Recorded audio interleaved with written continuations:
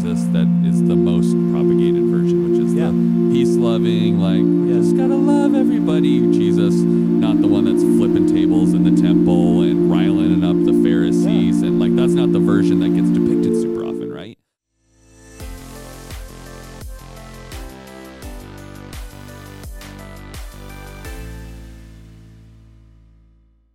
Ladies and gentlemen, welcome to the Salty Pastor Podcast, a podcast that focuses on coaching you in the growth of your faith. Our world is struggling to find peace in the midst of all this chaos, direction in the midst of all this aimlessness, and purpose in the midst of no meaning.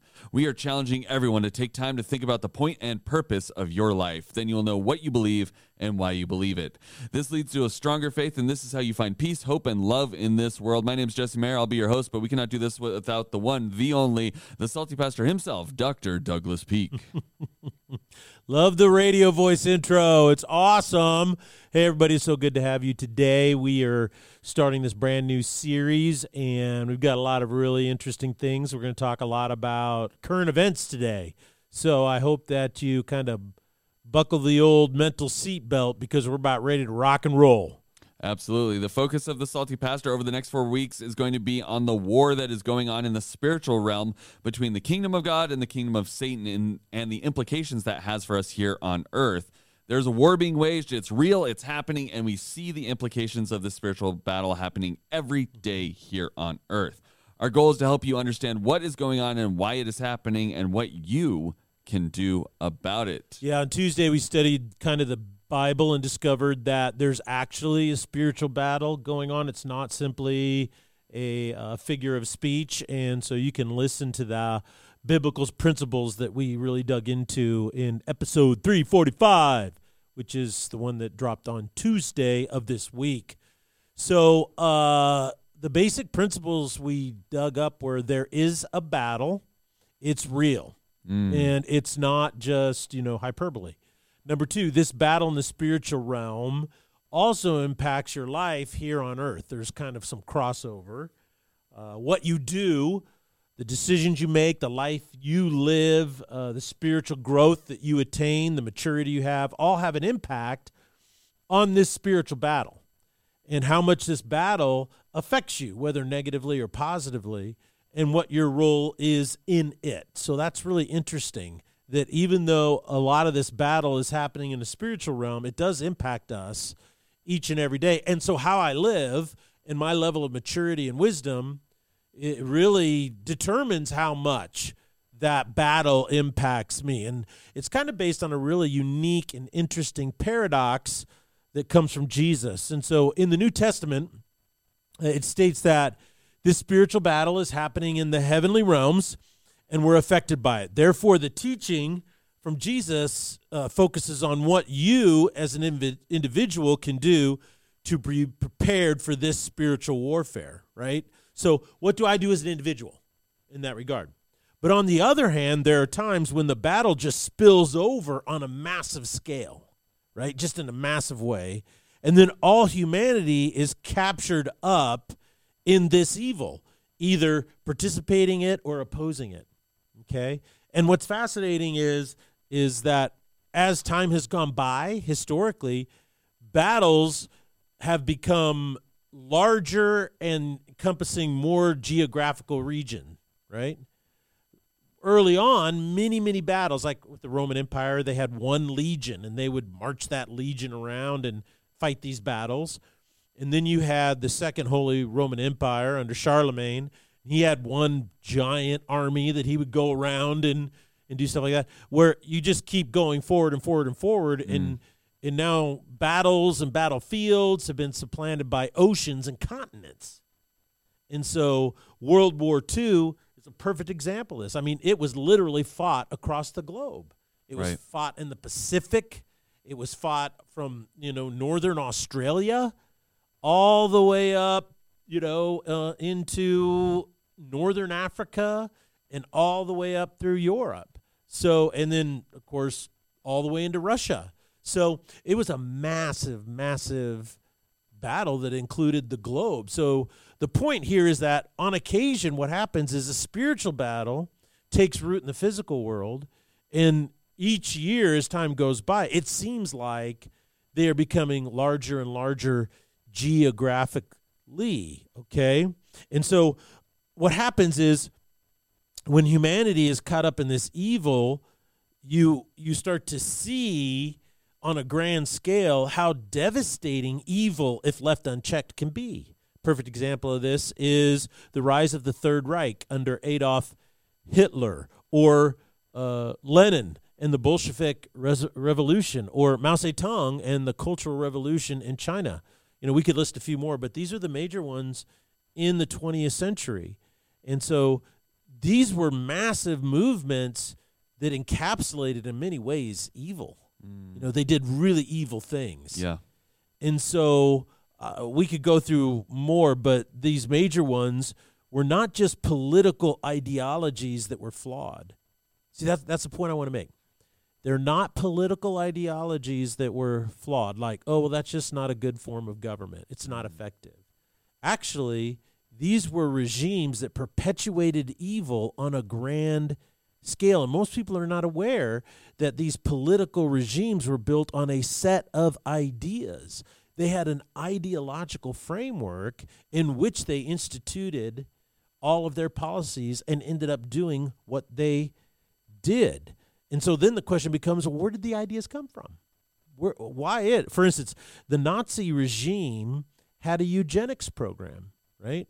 Now, you may not be familiar with a eugenics program, but eugenics is basically built on Darwinian evolution that says, based on the survival of the fittest, that what you want to do is, in the survival of the fittest, and evolution is that the strongest tendency or the strongest genetic mutation always wins out.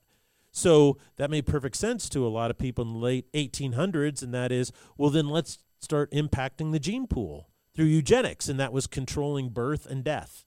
That is, we'll kill off undesirables and we'll increase the birth rate for desirables, and then we'll decrease the birth rate for undesirables. So if that's the case, then what you have to realize is that it makes absolutely perfect sense to start getting rid of gypsies and Romanians and then ultimately Jews.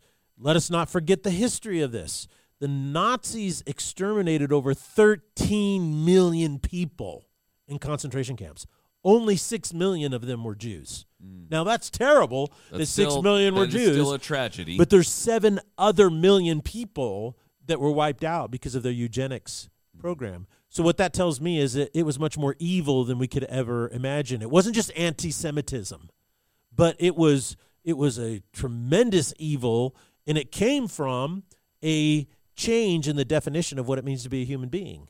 It changed from a Christian worldview, right, that people are created in the image of God and they have individual sovereignty and value simply because they have the image of God in them, that they're sentient human beings, to, well, their life has no value, only the gene pool and what we want to do with it. Many people don't realize this may shock people, is that America had a eugenics program in the early 1900s. A lot of people don't know that. That would be news to me. Yeah. What are you talking about? In many different ways, eugenics was kind of popular, and one of the greatest advocates of this advocated for establishing birth control, and the main reason for this was she believed that feeble-minded ethnic minorities needed to be curtailed and then ultimately eliminated, and then because she believed that ethnic minorities and ethnic feeble-minded groups propagated poverty and disease. And so the goal was, we need to wipe these out, right?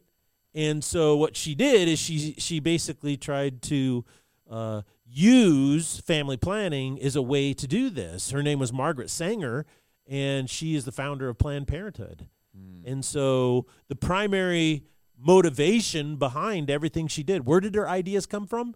Well, her ideas are rooted in eugenics and ethnic racism. And this is well documented. But you will not hear that ever taught on the left in America, or those who are for abortion. They like the basic policy, but they refuse to acknowledge where the policy came from. Yeah, I mean, I think what I'm starting to hear you say is like these spiritual battles that we're not even always aware are happening do have points where they tip into our world, and Yes. they can propagate things like it could be something like a one-on-one, someone hating someone else, or it could transform into something like the World War or into these eugenics programs or things of that nature where the enemy is basically taking ground in certain ways, Yes, right? And taking ground.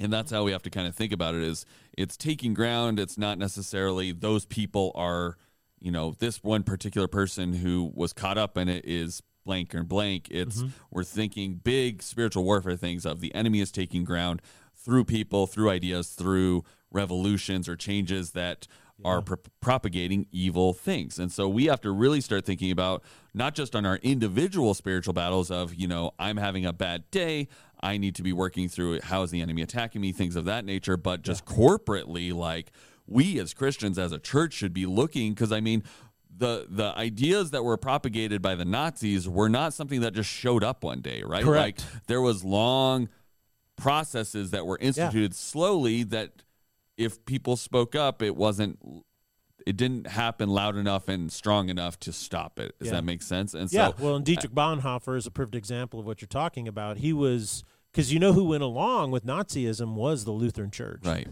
They went along with it full bore. Yeah.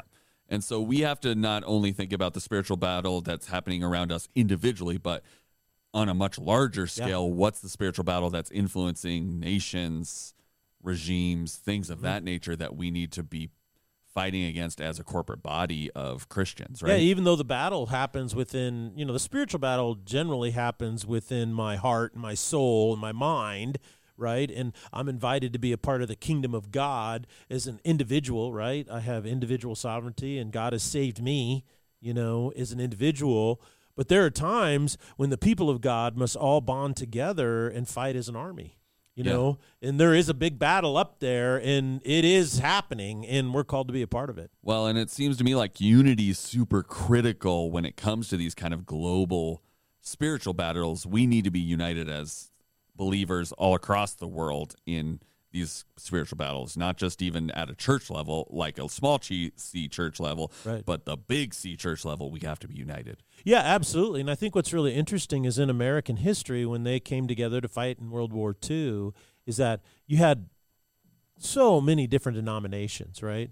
And you even had young men who weren't strong believers per se, or part of a church or religious. But the one thing that they all had in common is they had a Judeo-Christian worldview. So even if they didn't believe in God, they still had those core values. But today, that doesn't exist. So that's why I think it's so important for us to do the Salty Pastor, so that we can talk about the ideas and the principles and core values on which these ideologies are based that create these evil outcomes. And that's what we try to do, is help us understand the difference between those things that, bind us together as one, and those things that divide people and create permission for evil to grow. I do, like, for instance, let me tell a couple stories. When I was growing up in the 70s, there were two prominent stories about the Nazi regime in World War II. The focus wasn't so much on, at that time, of the battles that were fought, but it was on what they had done to the Jewish people and to other people in the concentration camps. That was really a big deal in the 70s, is kind of exploring that. And the two biggest stories that I was exposed to was, first of all, Anne Frank, and it's called The Diary of Anne Frank. Right. She was a young Jewish girl who lived in Amsterdam, right? And she was hiding from the Nazis in an attic. So she was in Amsterdam, and they lived in this attic that was hidden. Okay? She was eventually discovered by the Gestapo, and she was sent to a concentration camp with her sister. And while they were there, they got typhus, and they died within one day of each other. She died in March of 1945. And do you know when VE Day was? It was May 8th. So she died about 7 weeks before the Germans surrendered unconditionally. Yeah. So that just goes to show you how horribly sad that was. One of her most famous quotes was this, and it's on the Anne Frank Memorial in downtown Boise. It says, "Despite everything, I believe that people are really good at heart." Now, there was a second story out there called The Hiding Place by Corrie ten Boom. Now, Corrie ten Boom was a Christian, and she wasn't Jewish, right? But she came from a kind of a little stream of the Dutch Reformed Church that had eschatology, meaning a study of the end times, that focused a lot on the Old Testament and believed that Jews were God's chosen people. And so what she did is she and her sister and her father built a false wall in their house in the Netherlands, and then they would hide people there. And what's interesting is it was it was 2 buildings down. And if you ever been to the Netherlands and to Amsterdam, you look at all these really, really old 100-year-old homes and stuff. They're all built connected, right? Right. They look like gigantic rows of apartments or townhomes or something. Right. And so, but just 2 buildings down was the Nazi Gestapo police station. And so right under their nose, they hid people. And then eventually they were found out and arrested, but none of the people that were hiding in their house behind the false wall were discovered. Just them. They were arrested, and they were taken to a prison camp. And she was eventually released, and she says, her quotes were, "In darkness, God's truth shines most clear." And she said, "If you look at the world, you will be distressed. If you look within, you'll be depressed. But if you look to Christ, you will be at rest." So here's what's interesting. We have these 2 stories. We have one of a young Jewish girl who died at 15, who said, "Despite everything, I believe that people are really good at heart." And then the second one is the Christian woman, Corrie ten Boom, who was hiding Jewish people. And she said, the people are dark. But it's in this darkness that we see God's truth shining most clearly. The question is, who's more accurate? I mean, I think Corey's probably the more accurate of, we will always be tempted into dark things, right? And so we have to have something that's more stable, more bright, more light-giving than ourselves, because when left to our own devices, you see what happens, right? And so we have to, I would say Corey is. And I mean, just to tack onto that, we had the Boise Bible College president come preach, over the summer. And, and he talked about Corrie ten Boom as well. And there's a really great story about how she forgave the Nazi soldiers that had were so cruel to her and her family. They had killed her sister, I believe. I think. They killed her sister, If you've never read that book and heard her interview, it's a life-altering form of watching forgiveness happen. And so when she did that? In 1947. Yeah. 2 years after she was. So it wasn't like a 20, 30 years later she decided to go through that process. It was 2 years later. 2 years. And so I do highly recommend that. But I do think Corey's more accurate. I think Anne probably, when she said that, she probably thinks, I mean, she was Jewish, right? So she didn't believe in Jesus. But, I mean, there's that spirit within us that other people can see. You know, Christians show a different form of humanity that we're not prone to. And so I think you can look to that and go, yeah, I do think that there is goodness in people's hearts, but it's not them, it's Christ in them. Yeah, but I would say that Anne Frank's statement, despite everything, I think people are good at heart, is a very hopeful statement from a 14-year-old girl. Yeah. Because what it took a massive mobilization of hundreds and hundreds of thousands of Americans and British soldiers and people all across the globe to defeat Nazism. So what is it that defeated it? It wasn't empty hope. It was guns and boots on the ground in the manufacturing base of the United States of America that was able to fight and win. And so that's what I think Corrie ten Boom brings to it, is she was a little older and a little more mature, and that is, you have to fight. Right. And she was a part of the Dutch resistance. And so I think the problem is that today Christians don't know how to fight, right? They're taught, if you fight or resist, then you're unloving or unkind. Well, and, you know, we get that soft and caring Jesus that is the most propagated version, which is the peace-loving, like, we just got to love everybody Jesus, not the one that's flipping tables in the temple and riling up the Pharisees. And, like, that's not the version that gets depicted super often, right?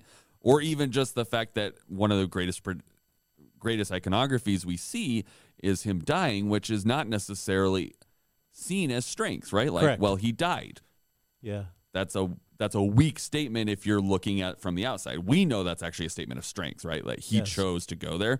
But when that's all you see, you just talked about this in the staff meeting the other day. You're like, I love the Jesus that they talk about in the end times that's coming in on a white horse and flame coming everywhere. He's got a sword. Like, warrior Jesus is the one we should be looking to, because he was not, while he did love, he was a warrior, right? Like, and we can't separate the two of those. And I think it's really easy these days with the most propagated versions of Jesus to only see the soft baby Jesus, or the one that's just loves everybody, because he does love everybody, but he's willing to fight for him, which is why he came in the first place. He didn't come. I believe that it's directly related to the issues of PTSD, because after World War II, I mean, it was massive and it was bad, but the levels of PTSD were lower, not because they were undiagnosed, but because a lot of those young men went over there to fight for freedom, and they fought for their families. They knew what they were fighting for.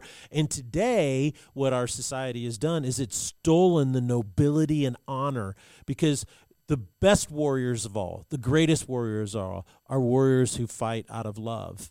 That's why they fight. Yeah, and that's why our servicemen and our first responders are so honorable. I mean, they don't experience...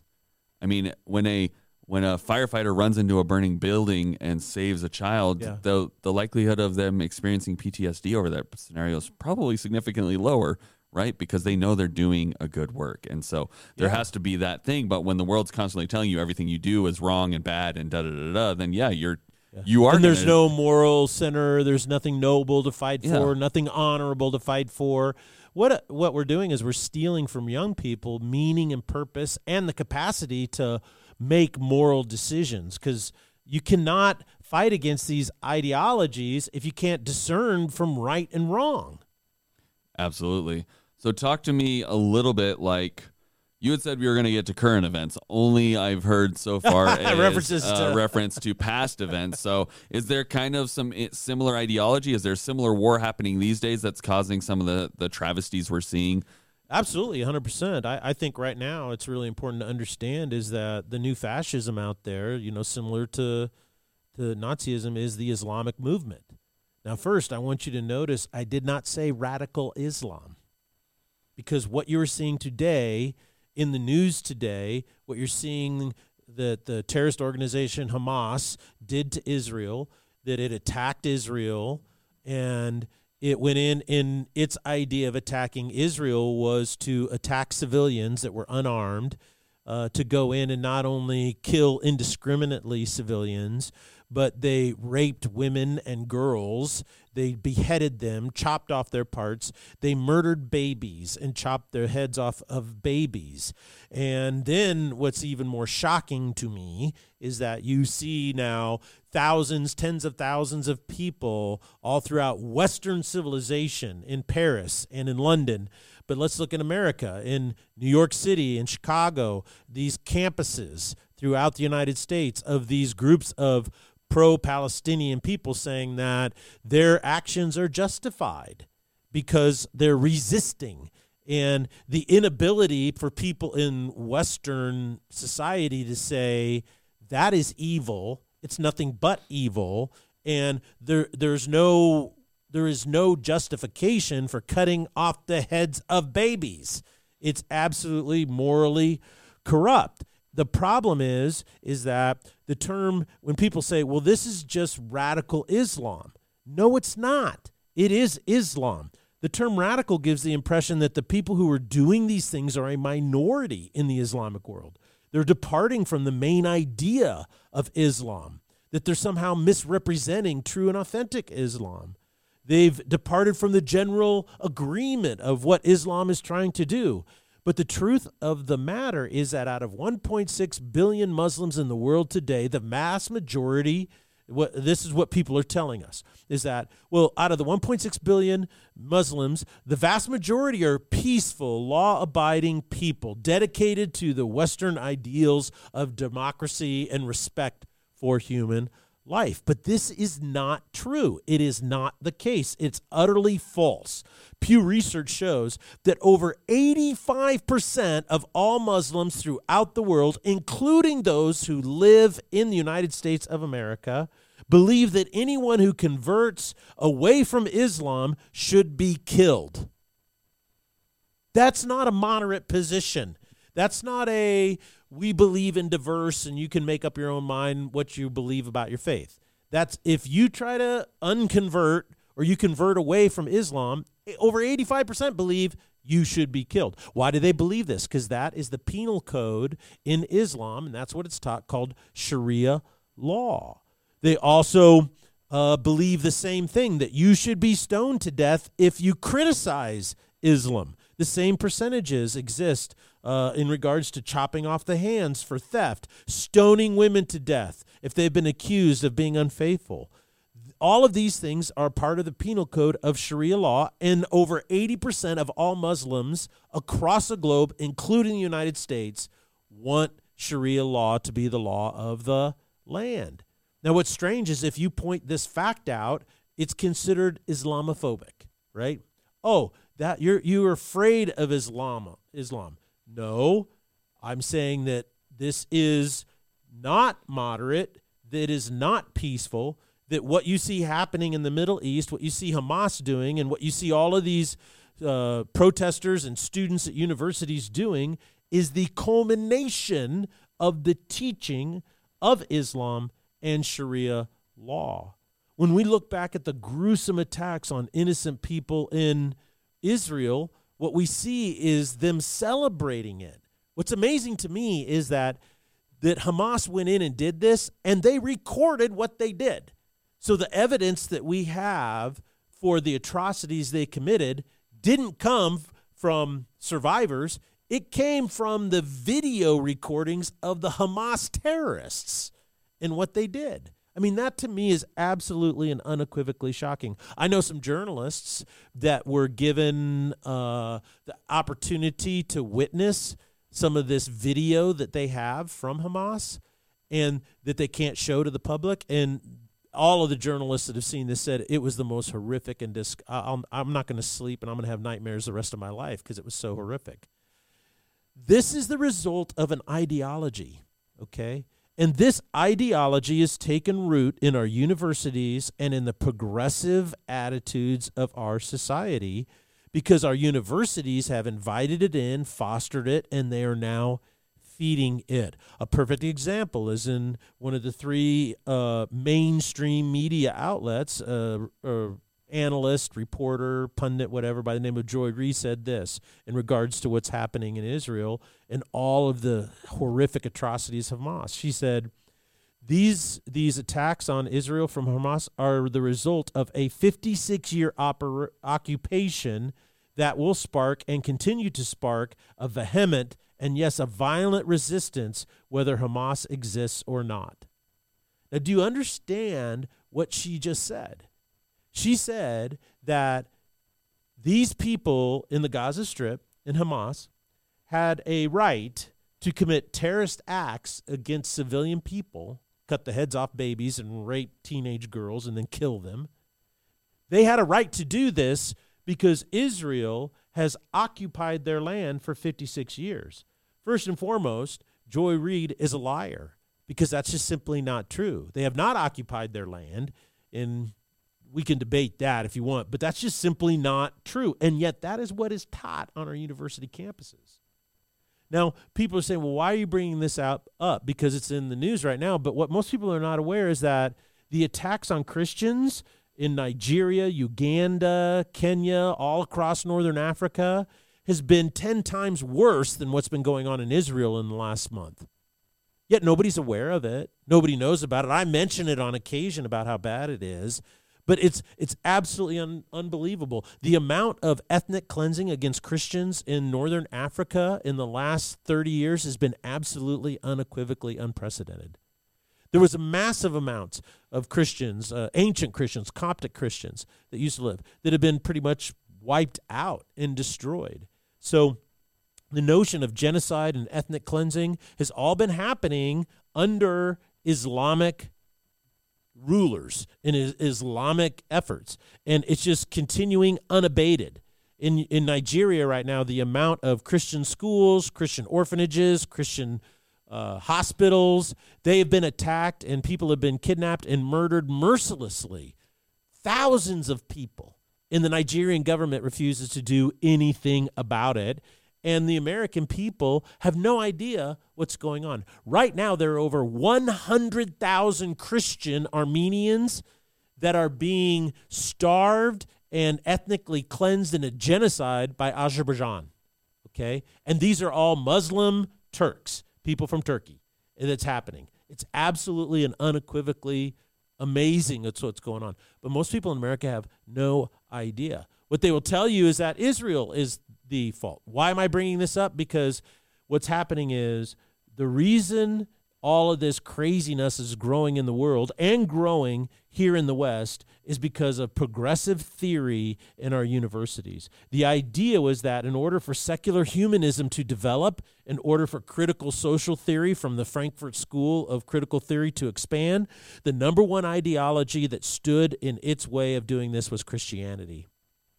What you are witnessing right now is the culmination in our universities here of a 50-year attempt to eradicate the ideology of Christianity in society. And they primarily use sex to do that, the sexual revolution, and that is Christians are so prudish about sex and stuff. Well, it's turning out now Gen Z is realizing that the Christian ethic of sex is really probably the best one, right?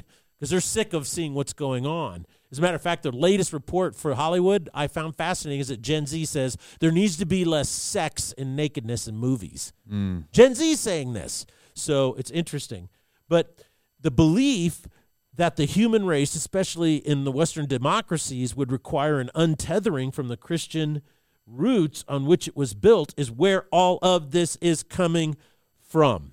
And so it's very uncomfortable for me to be the truth teller in this regard, to be the little kid who stands on the side of the road and screams the emperor has no clothes, but it must be done.